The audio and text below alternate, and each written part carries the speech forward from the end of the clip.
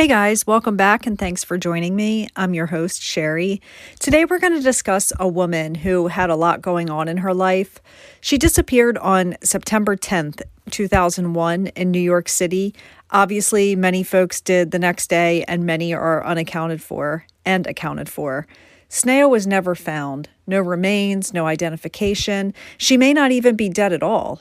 My sources are listed in the description area of the video. This is the case of Sneha Ann Phillip.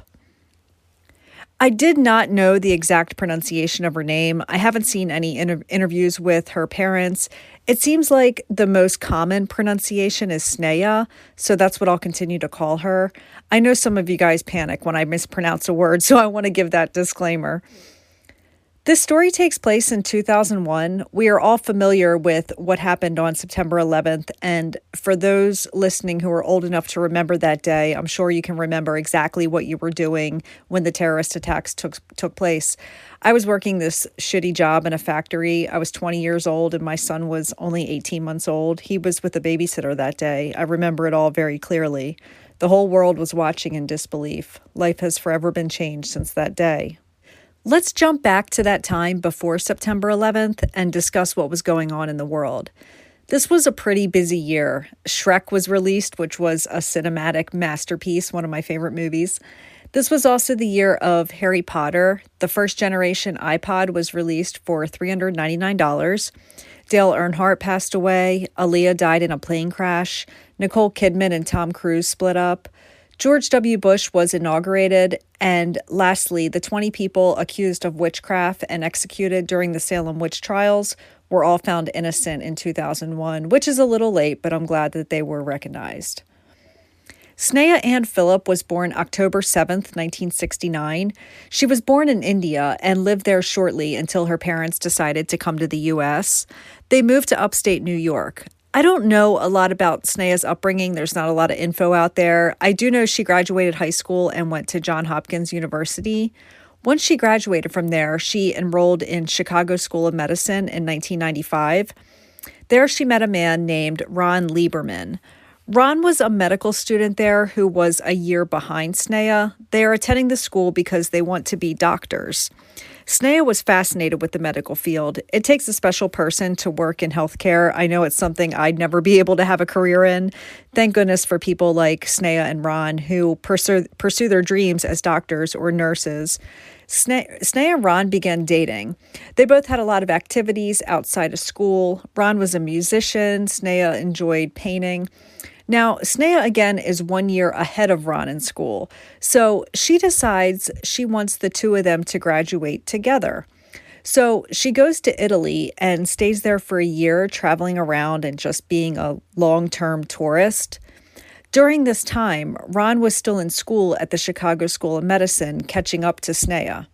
Afterwards, Sneha flies back to the U.S. and the two graduate together. They decide they're going to settle in New York City. Ron and Sneha get married in 2000. The wedding combined both traditional Jewish and Indian elements. Sneha wore traditional Indian jewelry, and it was a lovely wedding. Ron gets an internship at Jacobi Medical Center, and Sneha gets an internship at Cabrini Medical Center. Their one-bedroom apartment is on 19th Street, which is 2 blocks from the World Trade Center. I've actually seen this building in lots of footage of the September 11th morning. You can see the building is it's not that far away at all. I can't fathom what their rent must be there living in the heart of New York City, but these two are doctors. They're fine. Sneha's parents and her brother live close by. Her brother is only 2 blocks away, I think in the opposite direction of the World Trade Center, so they're all pretty close. And they visit all the time. Things seem to be okay, except Sneha had things going on in her life that were taking a toll. It's been brought up that Sneha was more or less spiraling out of control leading up to September 11th. I want to emphasize there's no judgment whatsoever coming from me. You guys know I'm very empathetic to many different walks of life. Every person has their issues, and we all go through things. In the spring of 2001, this is about 5 or 6 months before Sneha's disappearance, Sneha is fired from Cabrini Medical Center. The reason is excessive tardiness, and she was cited for having alcohol-related issues. Now, it wasn't like she was fired on the spot, but instead she was told her contract would not be renewed. Sneha's parents disputed this, though. They say the reason for her firing wasn't because of this at all. The real reason is because she was a whistleblower about racial and sexual biases going on in the hospital. The hospital claimed they had no formal complaints by Sneha. After she is told her contract would not be renewed, she heads to a bar with some of her coworkers where she claimed that she was groped by a man who was a fellow intern. She calls the police and an investigation takes place and the man was cleared of all charges. Sneha refuses to recant her story and spends the night in jail for filing a false police report. She would have had the charges dropped if she would have recanted, but she was insisting she really was touched inappropriately and was telling the truth. Ron and Sneha were having some marital issues as well.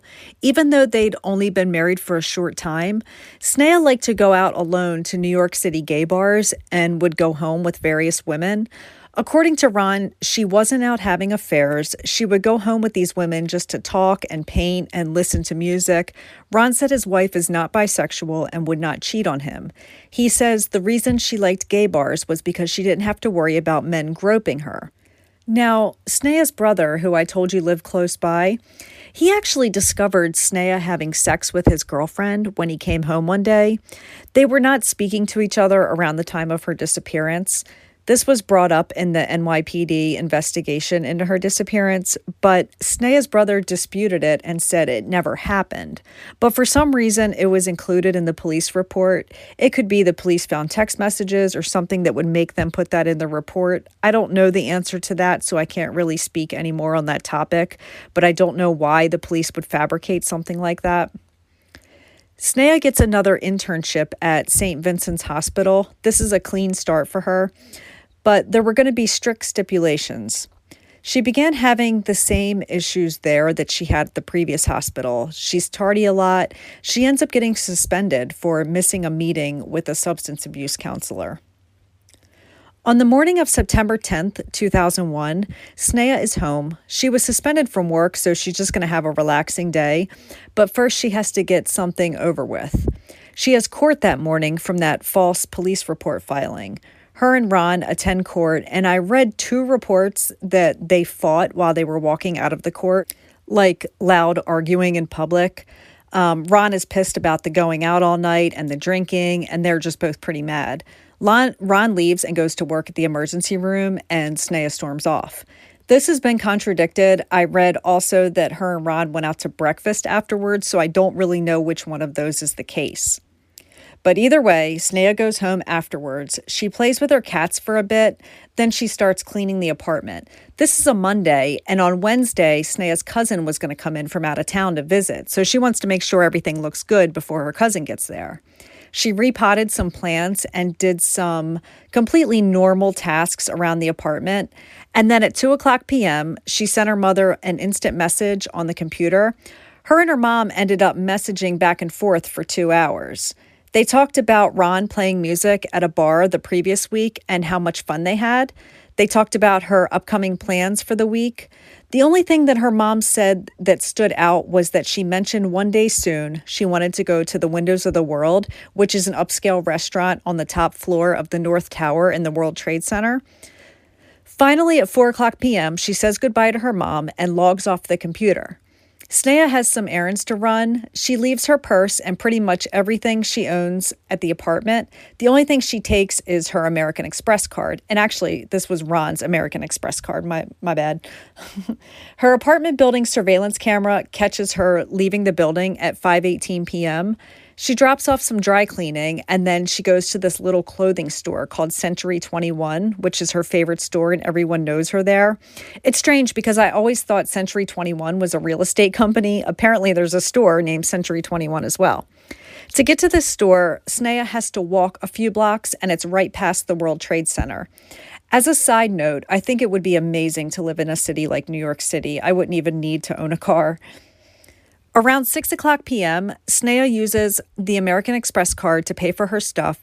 She bought lingerie, pantyhose, a dress, some linens, and 3 pairs of shoes. The total comes to $550.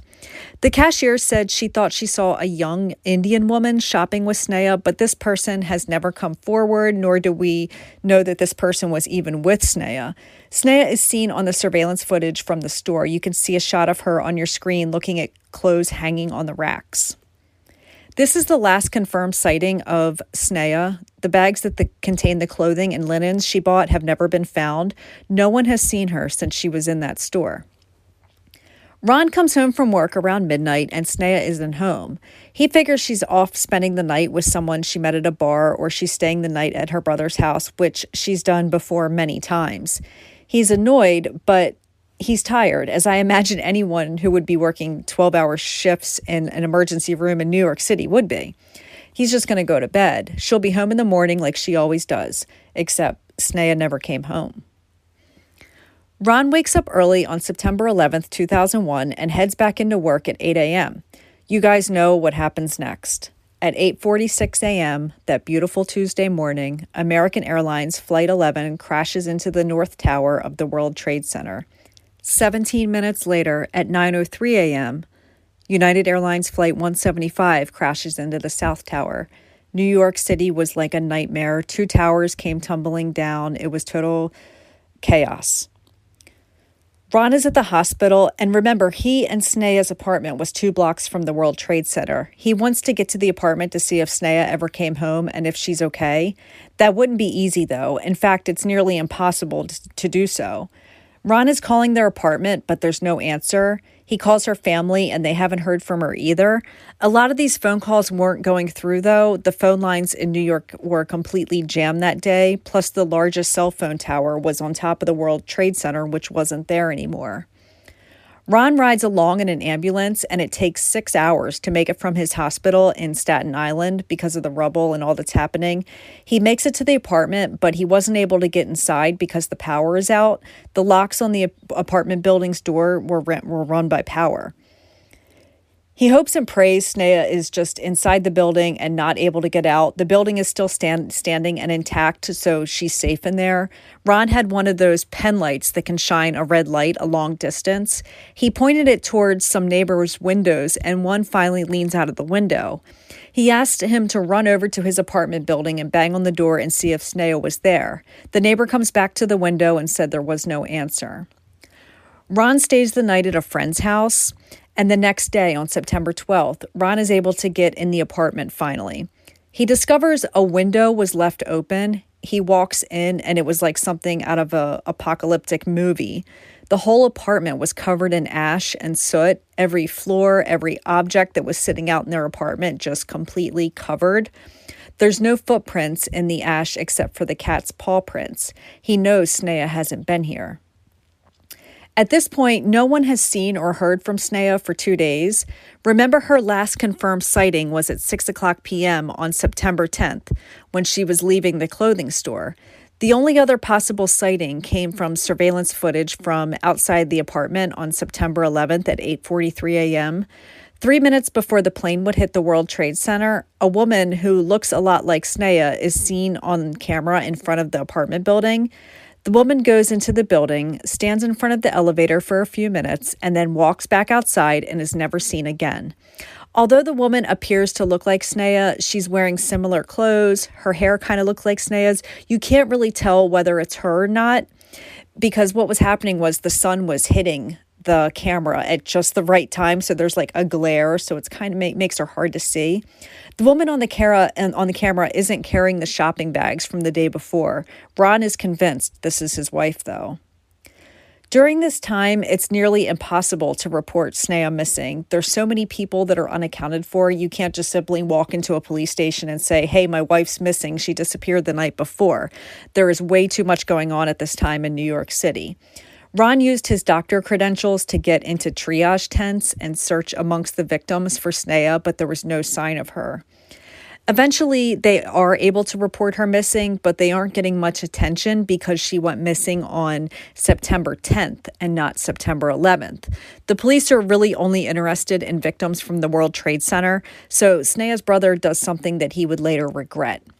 He tells the police a lie. He tells them that he was on the phone with Sneha the morning of September 11th, and she said she was trying to save people in the destruction. Now the police are interested. Now they see her as a hero who was saving people. Her picture is on the news, missing person flyers go up. This lie her brother told did get her a lot of attention, but it hindered the real investigation and the real story that she disappeared the night before. I've read that this was Ron's idea for her brother to report her missing and not mention she disappeared on the 10th. Ron gets a bicycle and rides through the city, which is completely unrecognizable. He tries to talk to reporters about his missing wife, but once they realize she disappeared the night before, the interest was gone. Ron takes off work for the next month so he can search for his wife full time. When Ron returns to work, his coworkers tell him how they can't imagine what he's going through. I've heard those exact words before, and I 100% agree with Ron's response to them. I wish I would have said this to folks. Ron says, "When people say I can't imagine it, I say, try. Try to imagine it, and it will enrich your life." Ron moved in with Sneha's family so he could have support and he could support them. He was terrified that Sneha was going to come home to their apartment and he wouldn't be there, though. Months and months go by and there's still no sign of Sneha. Ron and Sneha's family hire a private investigator to do his own search since the police are so wrapped up in finding the real victims of the World Trade Center. The private investigator and Ron trace all of Sneha's activities from September 10th. The woman who owns the store that Sneha was last seen in calls Ron and says, yes, Sneha was in her store that evening. She spent $550 and paid for it using Ron's American Express card. The woman said there was another Indian woman with her who was short and had short hair. Whoever this woman is has never come forward. Many think Sneha may have been leaving her life behind to start a new life with this woman. Still to this day, 20 years later, she has not been identified. Ron was cleared as a suspect very early on, so was the rest of her family. I'm interested in why, if Sneha was seen on the security camera the morning of September 11th at her apartment, where were the bags she had from the night before? I feel like whoever this mystery woman is, she is the key to knowing what happened to Sneha. I do think it's important to note that Sneha only left her house on the 10th carrying Ron's American Express card. She left her purse, her driver's license, her passport, her contact lens case, her glasses. All of her belongings were in the apartment. So if she was planning to disappear, she certainly wasn't prepared. There was also no searches on her computer that set off any bells either. She wasn't researching how to disappear or any international countries. That American Express card has never been used again either, and her social security number has never had any hits.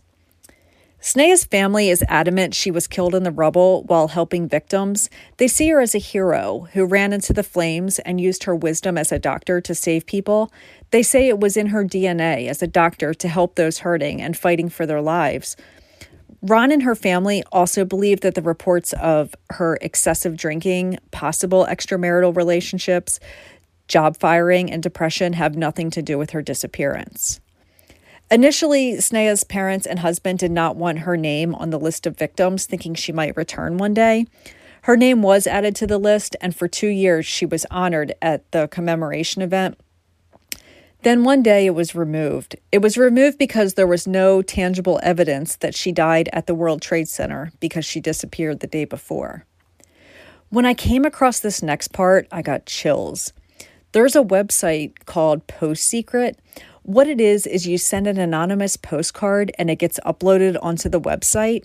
Well, one day the website shares this anonymous postcard and it's an artist drawing in like a old school sepia tone. It shows the World Trade Center with smoke bellowing out of it. And it had the caption, "Everyone who knew me before 9/11 believes I'm dead." A lot of folks seem to think that this postcard was sent in by Sneha. Obviously, it was sent in anonymously, so we'll never know if it was her. Ron still visits Sneha's family every year. He ended up remarrying and still works as a physician. He has a young daughter now. According to Sneha's family, he calls them all the time and is still considered family to them. If Sneha is alive today, she is 52 years old. Rest in peace to every single victim of that fateful day's tragedies. You were all remembered and you were all loved and missed. Take care and much love to you all.